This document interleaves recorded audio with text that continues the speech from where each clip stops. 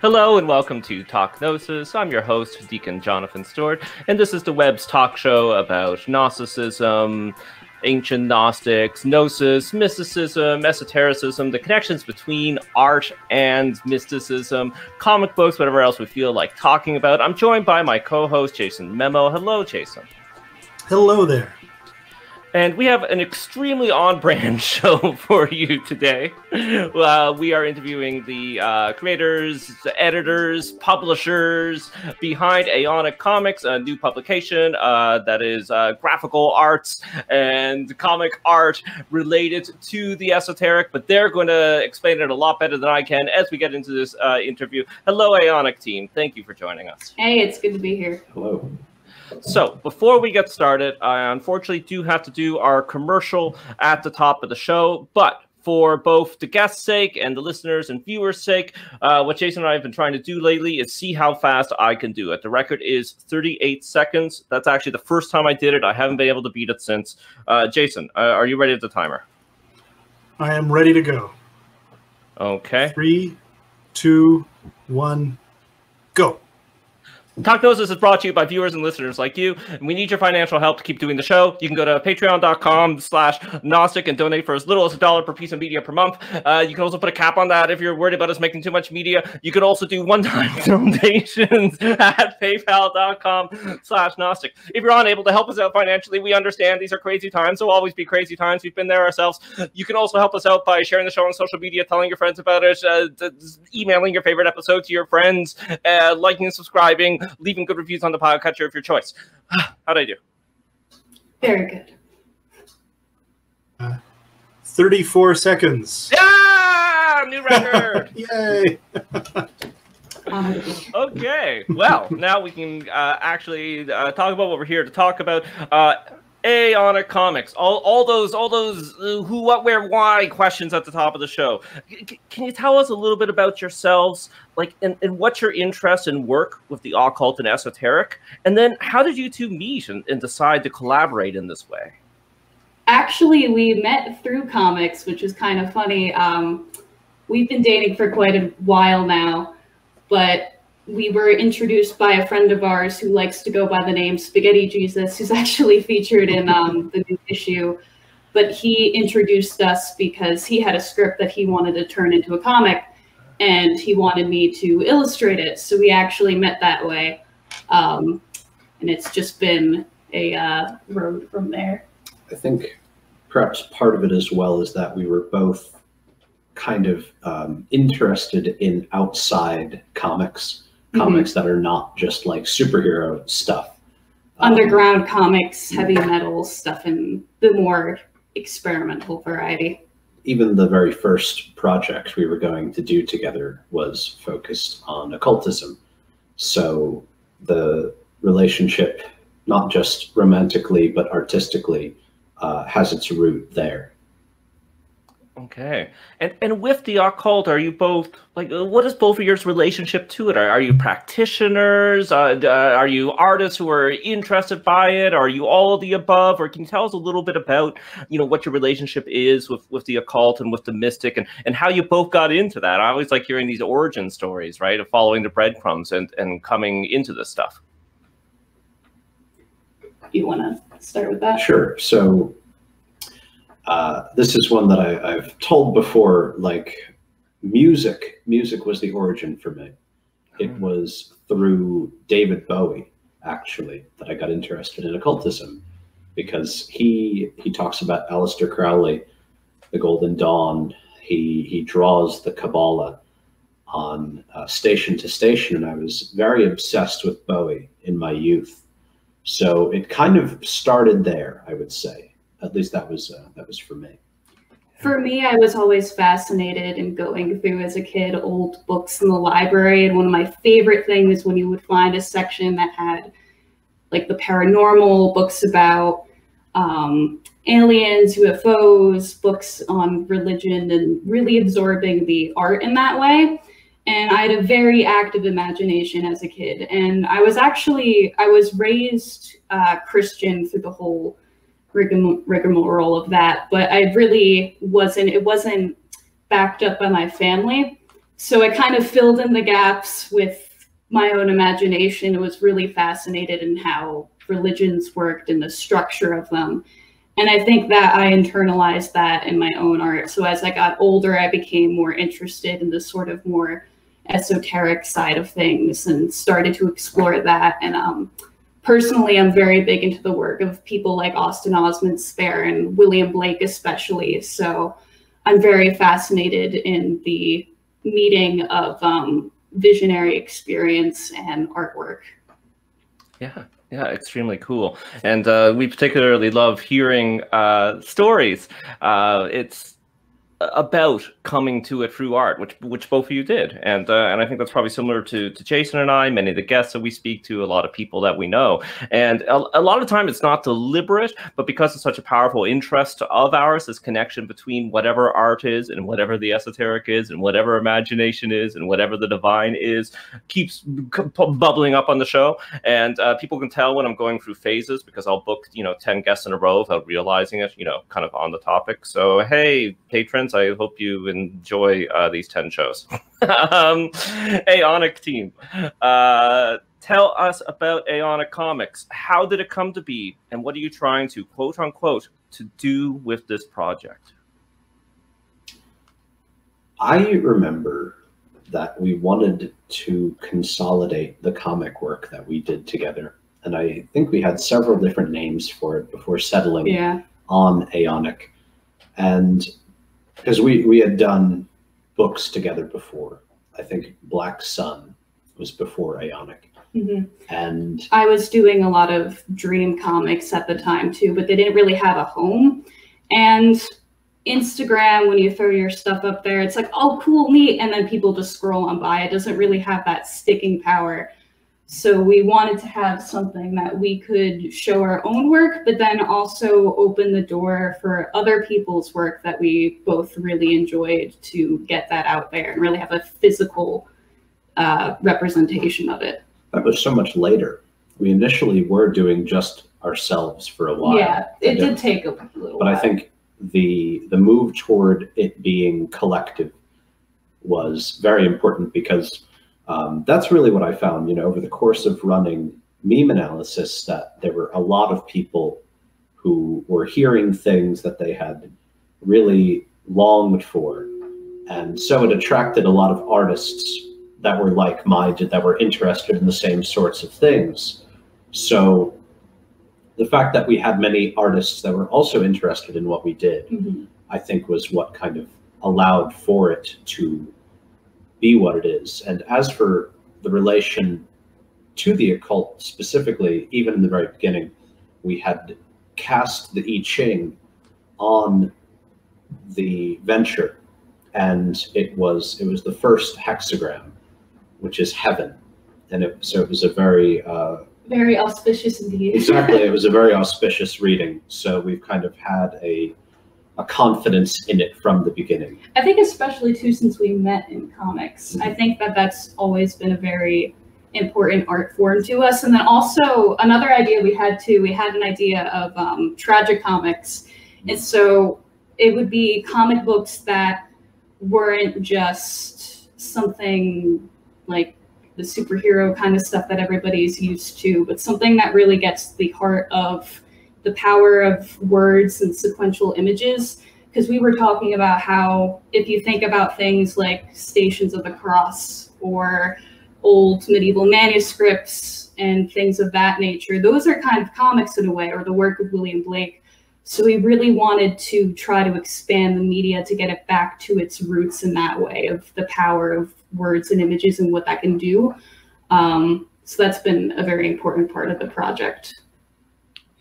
Yeah, and I'd actually, and tarot I'd put on that list too, right? Yeah. So, but yeah, there's definitely a long, important heritage of that I feel like within. tarot would be a kind of a fractal comics in a way. Yeah.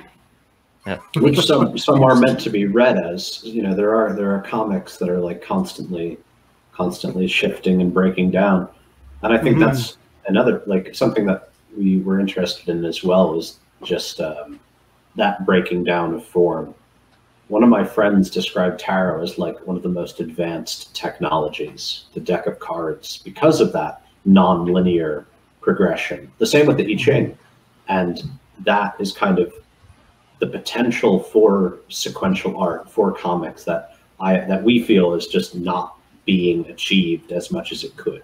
I think it was Levi too that said that if he was in prison, all he would need is a deck of tarot cards, because you have every story you could ever make right there. And we found that to be very true. Yeah. Probably another predecessor to, if you mentioned it, alchemical texts, right? With which are much more, I think, sequential art or comic books as we had recognized them, because of the combination of images and words. But yeah, it is really interesting that this is, we got a couple thousand years of this. Jason, but before I barrel on, do you have questions, follow-up questions, comments, what have you? I'm just trying to well, actually, I think some of these questions might actually do better near the end. So, but it's kind of connected to some of the notes you guys were saying about just your own backgrounds, but also having met through comics. So, yeah, I'll keep a pin in this question and come back to it later. Yeah. Well, my next question, we basically just talked about, but, if we could go even deeper in it, which is why primarily comics and graphic art? I know we just talked about that for 5 minutes, but can you go even deeper on that for me? Just with specifically, I think, people are getting into graphic novels. They have for a long time. All the mainstream media has Biff Bam Pow. They're not for kids anymore. Is it your personal relationship and your love of the medium and the recognition of its cult potential, or just more, if you can? I think, honestly, beyond music, that comics and sequential art in general are the divine medium. It was a theme throughout Jung when I was reading him that I was amazed by the power of bright colors on the unconscious mind, the power of images, and not of too many words, but of phrases, of ideas reduced to kind of a caption. I think the comic is infinitely more powerful than the book, than the painting alone. They are capable of communicating some of the most vital stories because they evoke not just word, but image in unison. I think that also one of the things that comics do that movies and things that have a combination of visual, sound, and motion don't do is that comics require you in part to bring that to life more. And I think there's more of a gray area for interpretation. Also, from a creator's perspective, there's a quote, I think it actually came from Maurice Sendak, who did the illustrations and did Where the Wild Things Are, but he said that one of the reasons that he loved children's books is because the media was simple enough that you could crawl into it and let your entire self explode into it. And I think comic books are similar, where at least with movies, you kind of by nature have to have more of a connection to people and a team to really make something that really gets big things across. It can be simplified, but it's more difficult. Comics, however, it's just you, the paper, the media, and whatever thing you're kind of trying to bring out of the ether. So I think like there's more of a direct connection that the creator can immediately get by doing comics, as opposed to media that just takes more energy to produce. Yeah. And why an actual physical publication? Why not do it as an online magazine, as a website, as a web comic, or one of the other sort of many online media options that you could have gone with? If you don't mind me speaking candidly, at least for me personally, so it gets read, because I think like for short-term things, people will read comics online, but for a whole volume, it's like, oh cool, I downloaded this PDF, but I feel like a lot of that stuff gets lost in translation. And when I was in high school, for example, when I was there, we switched our high school newspaper from print to digital, and nobody read it. So I think, like, from a purely practical standpoint, it was just so it's something that people can ignore less, because there's something like you physically have to buy this. You can open it, you read it, you have it, it's there. And then also the sense of having a physical product of that art, I think, is important. The digital is very important too, not to take away from that. We focus a lot on that in the magazine, but we definitely want it to be a primarily physical book. It's a question of occult influence as well. I think the problem is one of how to influence most effectively. And I've gotten my YouTube channel fairly popular. And it's through visual means, through mimetics. But when one does art, it's very difficult to popularize art. And especially in a time like this, when it is an endless scroll, any one piece of art is reduced to, waste. It's meaningless. What I am interested in is the absolute significance of a piece of art. I can't stand making something that goes unseen, unwatched, and uncared for. To me, it is the duty of the artist to ensure the influential nature of the piece. And we see that in physicality. Physicality, it's much more difficult to ignore. Mm-hmm. So it is vital for any publication, I think, to be physical if it wishes to influence the reader. Even if it gets less readers because it's harder to get, it will influence those readers far more. And that is what really counts. We actually have rituals now that we're including with the magazine that require you to have it as well for, I feel like, it to be fully effective. And I think that in that regard, it gets to a person in a much more powerful way that way when it's physical. Another note too on making art for the internet. I feel like a lot of younger people too, when they're making art just to post online, they sort of don't tap into their own creative potential as much because they're making it for Instagram or for something like that. So I think it's important to avoid. Yeah, and if you don't mind me saying, perhaps this is the difference between an artist and the duty of an artist and being a content creator. Does that ring? Does that ring true? Sorry. Oh, go ahead. Oh no, sorry. Oh, I was just going to say, Jason, you had something. Oh, well, actually, I'd love to hear their answer, and then I have a question. Okay. Yeah. Content creator versus artist, if there is a versus. I think I have done my best to synthesize the two. Yeah. In part by using the wasteful nature of content creation to express artistry. And it's a question I ask constantly, like, why do we allow the most popular figures online to be so stupid and wasteful? Why do we not have greater artistry at the top? And I really think it's a shame. And, I don't foresee my channel being a major one, but I hope that it can influence those who want to do that, to make more artistic but popular content. Yeah.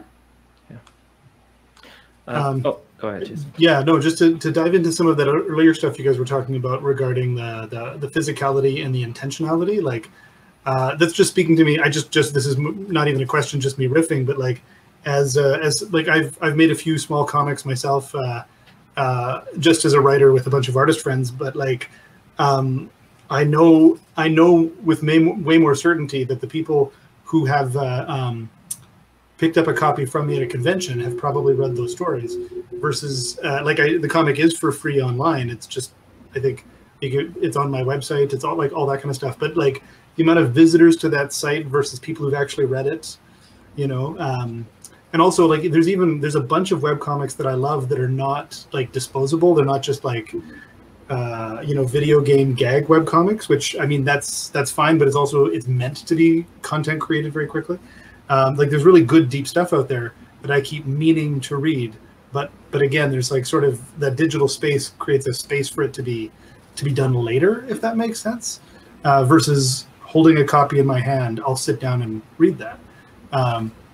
And then, so this is just me agreeing with you guys on I think, such a great approach. And then the other thing about the ritual that needed to be done physically, that actually kind of reminded me, did you hear about how the last issue of Promethea needed to be actually taken apart? No, that's really cool. Yeah, so you actually had to take the staples out and then reassemble the pages in a different order based on numbers that were on the pages that didn't connect to the bound order. So you create a whole new image just based on destroying your comic, essentially, which was part of Alan Moore's magical process. So that's yeah. Anyway, I'm just riffing because I think there's some really neat stuff, neat connections to be made there. Yeah, Moore is really one of the figures who is working to make comics greater and a more significant medium. We're both big fans of Moore. Grant. Neil Gaiman. I don't like Grant Morrison, yeah. but but Neil Gaiman definitely. We like Grant Morrison, but I think people have picked up that we have some issues with him. So, and of course, he famously though had included a ritual for Invisibles, which if we can't get our numbers up at Talknosis, perhaps we'll also do that ritual. Okay, Aeona Comics. What is your vision for the future of Aeona Comics? One of the things we actually might want to incorporate is to actually include animations too with the stuff that we are doing online that's not just physical. We'd like to make short animations too, because that's another media that I think very strongly people haven't explored the potential of yet. Yeah, I agree. I think it's maybe one of the best mediums for exploring the unconscious and surrealism and occultism and dream logic. But sorry, yeah, so future. To go back to the DIY, or not the DIY, but the physicality thing, is imagine making a comic that turns into a flip book. So you've got actual animation crossed with this like really clear analog experience. That was something I always quite enjoyed. There were comics, I recall, when I was a kid, they had things by the page number that would move. Yeah. I remember so that it could flip just the corner. But certainly, and the same for things like audio. Like, I am interested in lathing my own records, making my own tapes and such. Like, the return to the physical medium, I think, it's not going to work through it being kitsch and retro, which is what it seems to be now, but rather it's going to be through a magical form. What you see in a lot of the work of like Leary and Wilson, and just a lot of people writing in the 90s that had this hope for the internet. They really foresaw a spiritual internet. And I think that we've been gravely disappointed. We were promised a heavenly internet, and I think it's without a doubt a hellish internet. The vision of being a collective library, of being a collective fantasy. It's certainly not. It's information being restricted and desires being perverted rather than unleashed. So I think that the disappointment of the internet will lead to a far greater and more meaningful but rarer physicality, which is what our magazine aims to be. Yeah. And to clarify, so you're the two of you are the editors, you're the publishers, but you also have pieces and art design within the magazine itself, right? Yeah.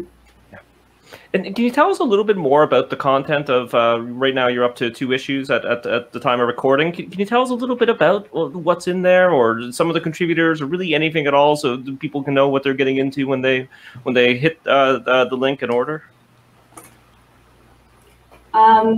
We have a lot of comics. The first one, actually, somebody did a very interesting comic, Sean Pryor, that was a section from Levi that was put into a comic format. I have a continuous story called The Last Saint that's about the shift from the old Aeon into the new. So we have some continuing stories, not so much yet. A lot of it's self-contained within the issues, but we are looking to get more continuing stories as well. We have a lot of written pieces as well too. There's some very interesting experimental writing in the second issue too that we're both really excited about. And then also a lot of illustration work as well. I just put in a tarot card that you were talking about, cutting up the book. You have a card that you cut out, just as there is ritual in the book. Hopefully, I think we can progress and play with and experiment with the book form itself. That's amazing. Yeah, I love that. Yeah, it's exciting. I'm really excited about the future.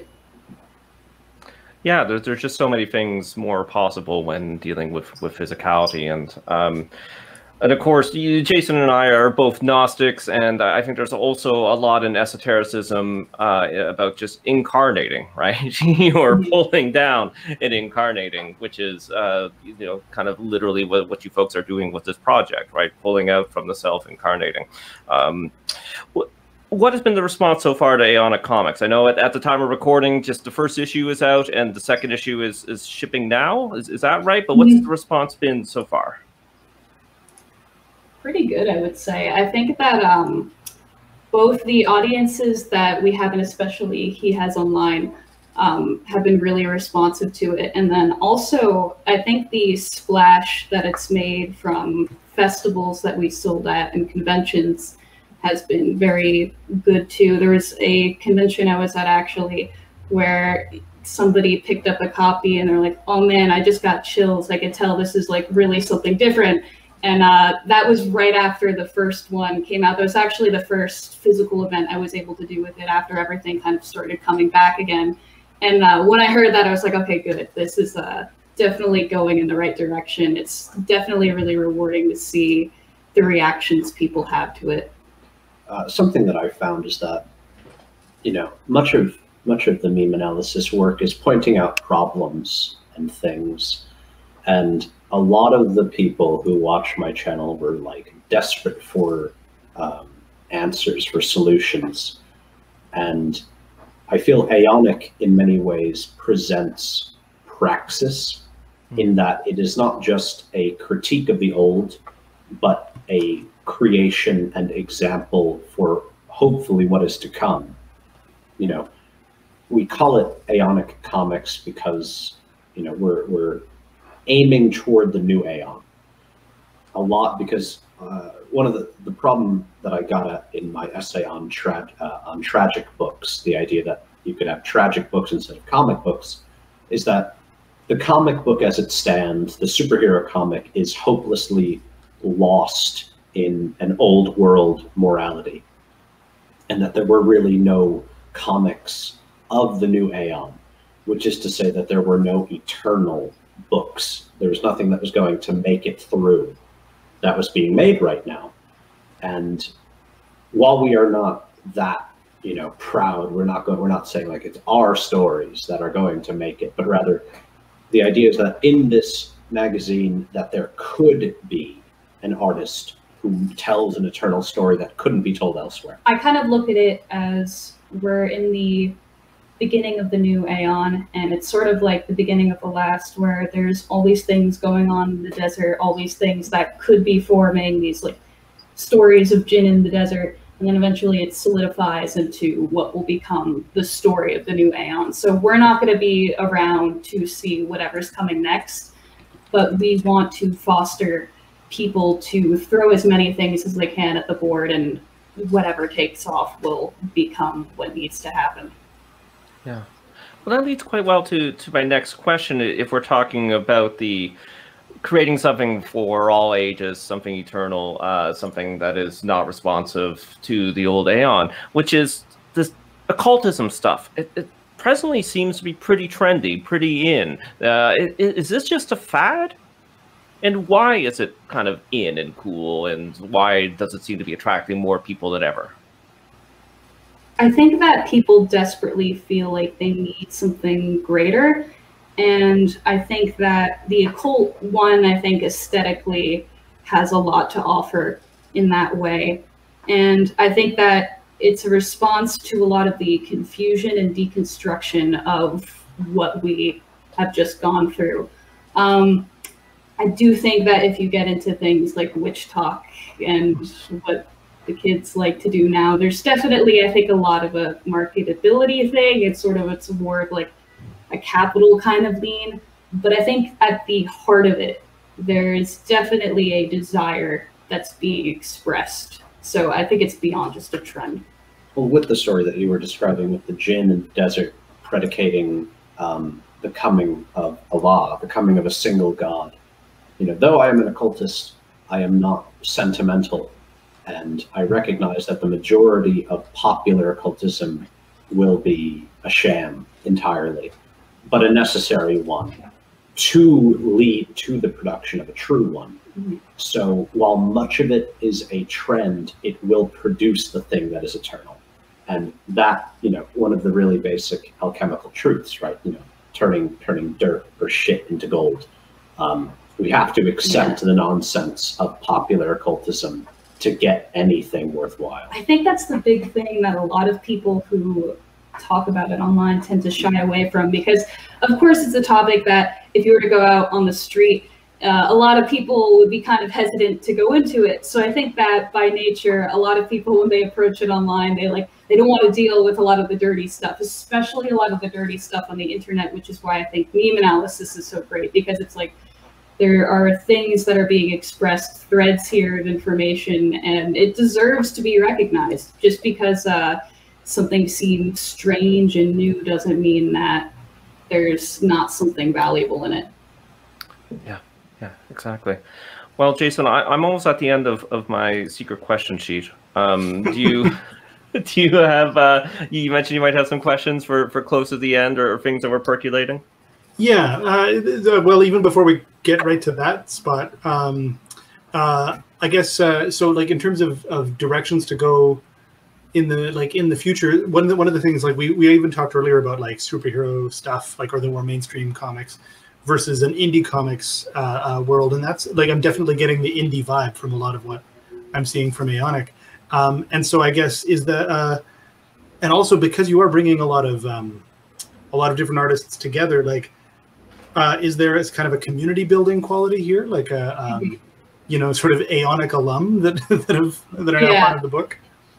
We've definitely had people that have come back for the second issue, and I think that are going to be a part of our core team for the future too. Right now, we're planning for it to be a quarterly publication, but I definitely think that we're trying to get a community of people who are going to continue to add to the magazine as it sort of solidifies in its own right, which is pretty exciting. And it certainly is. Cool. It certainly is in the formation of communities like this that we can get at, like, what are the threads that all of these people submitting are getting at? What are the threads in Aeonic itself? We were talking about how we want to paint a picture of like the average Aeonic reader. That's like trying to figure that out. I mean, at least two of them are on the call with you right now. Yeah, there we go. So they clearly wear glasses. Middle-aged Libras. Yeah, middle-aged Libras. We do have quite a few Libras. What was the other thing I was going to say about community? Indie. There was a. Oh shoot. Oh yeah. So you mentioned about it being a quarterly book. That's. I mean, that's actually in a way I'm impressed to hear that, because even that kind of serialized work can be a bit of a grind. Yep. Yeah, I InDesign. like InDesign, running to the printers. Oh man, I've been there. So I guess maybe two questions. What's your current model now? Like, is it kind of, are you guys kind of banking your own stuff into it and then hoping to make it back in sales? Or do you have kind of like a print on demand thing going? We've been experimenting with trying to find a print on demand service that would specifically be helpful for overseas sales. I think I had to ship a comic out to Lithuania. That I think is the farthest point we've gotten, which I never thought I'd have to do that. But yeah, that was really cool, but definitely a learning curve with that. So we're kind of still weighing our options. I really like the printer we have now, but we definitely want to expand because we want to get as many orders as possible. So yeah, right now it's kind of a homegrown operation sort of thing, but we want it to be as efficient as possible. I think one of the things we've thought about doing is having it print on demand, but then having our own printed copies that have something special. Like if you buy it in real life, this is a different, you might get a kind of thing with it. Like some comics used to have toys and gum and stuff. Like we would give a little additional like that thing because we want to reward just being outside. Yeah. Like, positive reinforcement. Exactly. Keep coming out. Yeah.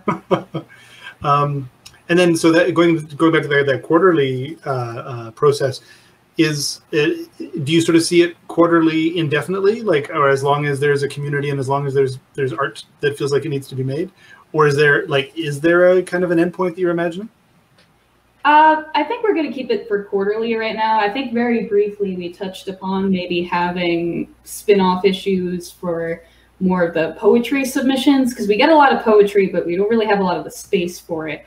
So sometimes we talked about doing short runs and things like that, or maybe expanding the name to do other more specific things, which kind of goes into the animation stuff as well. But for right now, I think it's quarterly. And as far as a limit to the end of it, I don't really think we have a limit to the end. I think it's just when either we collapse or it grows into whatever it needs to be. But yeah. Okay, cool. And so in the in-person experiences that you've had, have you found any interesting, like we talked near the beginning about the idea of the connection being like that you're selling it to somebody in person, you have a stronger sense that they're actually going to read it. Have you had any of any responses out in the wild that you've been like, oh, wow? Huh? Actually, there was a really cool written portion for the first one called Star Seeds from a writer that he's friends with, and that I'm a default friend that we're both a fan of. Oh. Yeah. And past guest of the show. Oh yeah. Default friend of the show. Yeah, she's great. And we were at a concert, and somebody had bought the magazine from us, and they read that story, and they came back to us, and they're like, "I am a star seed," and we got into this whole conversation about it, and that was really something. I think that would really hit a chord with her. Yeah, that's really cool. Yeah.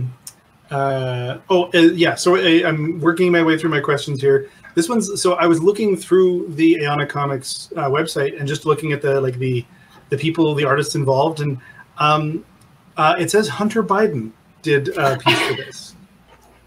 We cannot explain too thoroughly, but let me say that our connections to the kind of Dime Square Red Scare scene are not limited solely to the artists. There we go. Amazing. Amazing. That is a great answer, and I think something that will hopefully prompt people to buy a copy, because I want to know more. And then I think like this is kind of my sort of, this is the question I've been kind of hanging on to.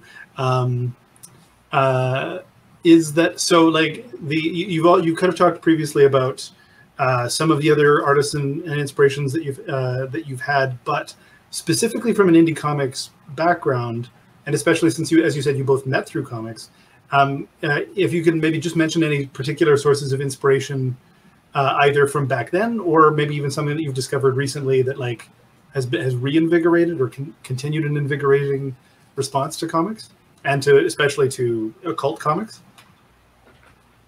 Personally, I think at the core, William Blake has just been a huge inspiration to me as an artist in general.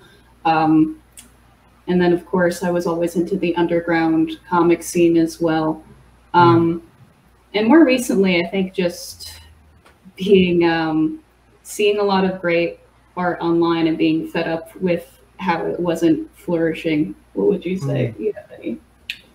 I think a lot, like you say, I think Blake was fascinated by religious depictions. And I would say one of the other things that I think led to it was our interest, not just in traditional occultism, but in UFOs, in cryptids. And we kind of agreed like that is new Aeon art. When I was very young, I would read these UFO books, and the imagery itself was so extremely frightening, and the stories frightened me just so immensely. Like I couldn't sleep, and that art had a really serious effect on me. And so I think, you know, the aiming toward new Aeon art, like, you know, who's a great example of of that? Like, you know, I'm a big fan of Jack Kirby, but one of the influences on Kirby might be even more important. Richard Shaver. Like, you want new Aeon art, you look at his rock paintings. I mean, the man was a prolific writer. However mad, he you know, cut thousands and thousands of rocks and saw imagery within them. You know, he was an artist depicting what was true, and I think cryptid art always does that. Outsider art has been a huge influence on me too. I think the experiences of that, and then taking it seriously too outside of a clinical perspective, I think is very important. That goes in tandem with UFO experiences and UFO encounters. We have a couple of local artists, even in I think Hoboken, that are famous for doing depictions of their own experiences with these things. And I think that the patterns and meaning of these stories need to be explored, and the visual art is a very good way to do that. Yeah, exactly. I'm glad you mentioned outsider art, because I was literally just thinking about so a couple of shout outs to other episodes that John and I have worked on together. We talked about William Blake a couple of episodes ago, and we also interviewed Jim Woodring. I love him. I was totally gushing. I'm like, oh my God, it's so exciting to talk to you right now. But we also talked, specifically, he was illustrating a book called Voyage to Arcturus by David Lindsay, I think the guy's name is. And that is like outsider art at its finest. Like, it's completely weird. Apparently sold 200 copies when he was alive, and then he died immediately afterwards. It's nuts. But the way I'm going to link all this back together is that we are Talk Gnosis, and we actually haven't talked about Gnosticism a lot in this episode here. But I am, like, maybe what I'll pause it and see if everybody, including John, can kind of jump in on this, is the particularly outsider art, especially like this new Aeonic art of like cryptids, UFO experiences, this like the notion of the eerie, I'm thinking of like podcasts like the Magnus Archives or Lore or things like that, which are like not quite just ghost stories, but embracing this sense of a sublime weirdness. How that connects to, I think, how that I think maybe connects to, I think, what a lot of Gnostics are kind of trying to reconcile, which is a world that doesn't quite seem to fit, yet a kind of beauty that still seems to be experienced in it. Because that's often the Gnostic question of like, why is the world so weird? You know. So I guess I'm just riffing that out as an idea. Maybe John, if you want to run with it a little more, and then if the Aeonic team can also kind of see their own connections.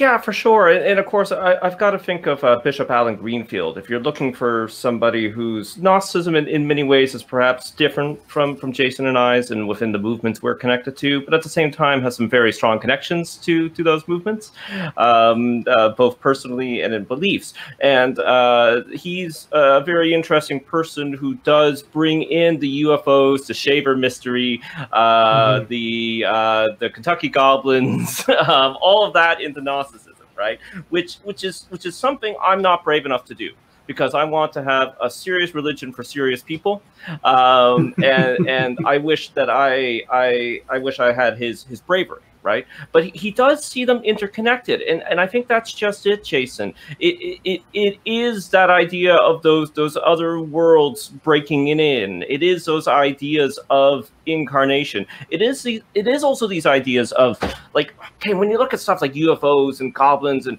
all these different things, how do you fit it into specifically ancient Sepian Gnosticism, right? And you do that by, when you look at the classic Gnostical myths, the universe, and I'm going to say the universe and not the cosmos, right? Cosmos, beautiful, perfect. The universe is all effed up. From the bottom of the level to the top of the level. It's all mixed up. It's all confused.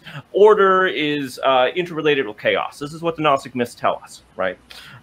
So when we're trying to slot this stuff in to systems that make sense, it is actually very Gnostic, because it says, well, no, you're not going to be able to make sense of this. And yes, the Shaver underground people and the UFOs are not in ancient Gnostic texts, but because the ancient Gnostic texts are telling you all bets are off, and that there isn't this cosmos that makes sense, then it opens the door to all that stuff. Does any of the talking about making sense? Any of that make sense, Jason? You know what I'm trying to say specifically for what Gnosticism has to say, as opposed to, I mean, there's lots of systems that say the universe doesn't make sense, but specifically Gnosticism, right? It leaves all these doors open, and you can fit all this stuff in. And I mean, just to run with that even a bit further, and we'll let the guest talk in just a second, because we should. But like, because that's the other part of all this Gnosticism, is that, like, it's not just that the world is weird and why, but also gnosis happens. These moments of like light break through. What's the, like, Leonard Cohen line? Cracks are how the light gets in, something like that. It's the ones that cracked that the light shines through, I think, right? Yeah. Yeah, and it's like a paraphrase of a Sufi quote, so there's all sorts of different versions of it. But that's right, Jason. That's and that the kind of art we're talking about, and the kind of art that Aeonic is making, are like places where the light shines through, in a way, like, because it's cracking through the weirdness by, like, sort of also living in the weirdness, experiencing the weirdness. Again, totally riffing, and again, maybe, like, the guests would have something to say about this rather than us talking at them. Yeah. The time is out of joint, and there's more to heaven and earth than our philosophies can dream of. I think that is the philosophy that we must approach the paranormal and the weird with. We have to recognize it as not hallucination, not fiction, but as that glimpse at the beyond, that glimpse at divinity. One of the projects that we're actually just getting started with is a kind of cryptid tarot, a tarot of the paranormal, because I don't just analyze memes. I'm really, really fascinated with high strangeness, with that sublime weirdness. I think that there is an order to it, and that occultism provides the best lens with which we can perceive it. And speaking as to these strange beings as divine ones, I think that we get no better look at the elementals of classical occultism than in paranormal phenomena.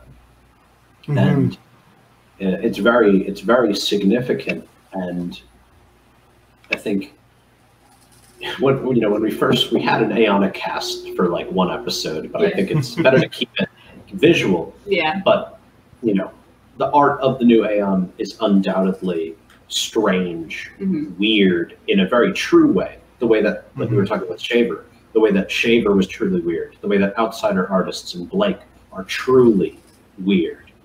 not this kind of nonsense. Not a nonsense, but a greater sense. Mm-hmm. And also something that I think people can imagine experiencing more.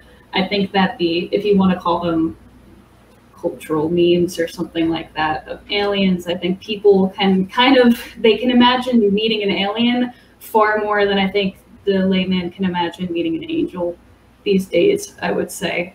So I think that's something that's important too, is that this is something you can experience it. Folklorists and many others have, of course, have long noticed that the alien experience, the alien abduction experience, the alien encounter, is near identical to what was, previously said to be often fairies, actually, but lots of other supernatural beings. So it actually does sort of slot in exactly with the rest of this occult stuff in a much more specific way, not in a general way. Just riffing on that a bit, is that like my partner and I were talking about how the movie Interstellar can be perceived as a fairy story if you consider the fact that there's a fairy ring and a sense of lost time, and wisdom that you approach through different methods and stuff. So anyway, we'll save that for a different episode. It's just so much fun to riff on this kind of stuff, and you guys are wonderful to riff with because you have such cool ideas. Yeah, this was a lot of fun. Thank you so much. Thank you. Yeah. Well, those sound like wrap-up words, unfortunately. I've been throwing up the Aeonic Comics link, but tell us about where people can find it, where they can find you folks online. Give us your plugs. You can find us on Aeonic Comics on Instagram as well. We're working on a website now too, but those are the main places that you can find us. And you can find me on Instagram. Well, I should be linked in the description of the Aeonic page as well. And lately I've been doing memeanalysis.com. I think perhaps a more exciting, structured way to explore the work that I've been doing without needing to sit and watch a YouTube video. And I should clarify as well, we'll be hearing more about meme analysis on this very show. Jason, putting you up because look at that banner. Now, you mentioned you make comic books. Where can people find those? Yeah. You can go to my name, jasonmemel.com, and then /Fight Comics. You can also go to fightcomics.ca, and it's just as it sounds, Fight, F-I-G-H-T, Comics, COMICS.com.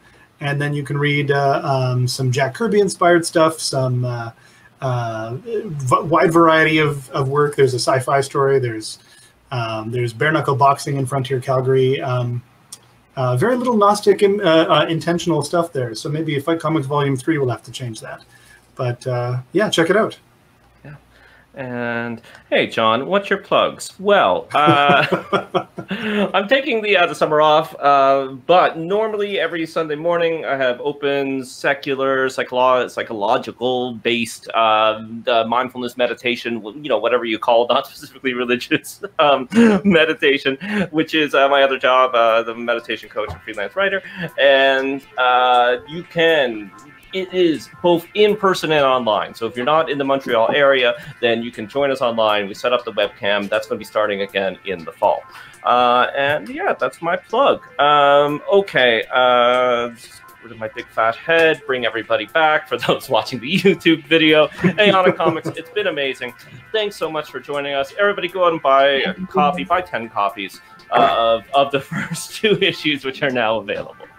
Okay, goodbye, everybody. Thanks. Bye. Bye.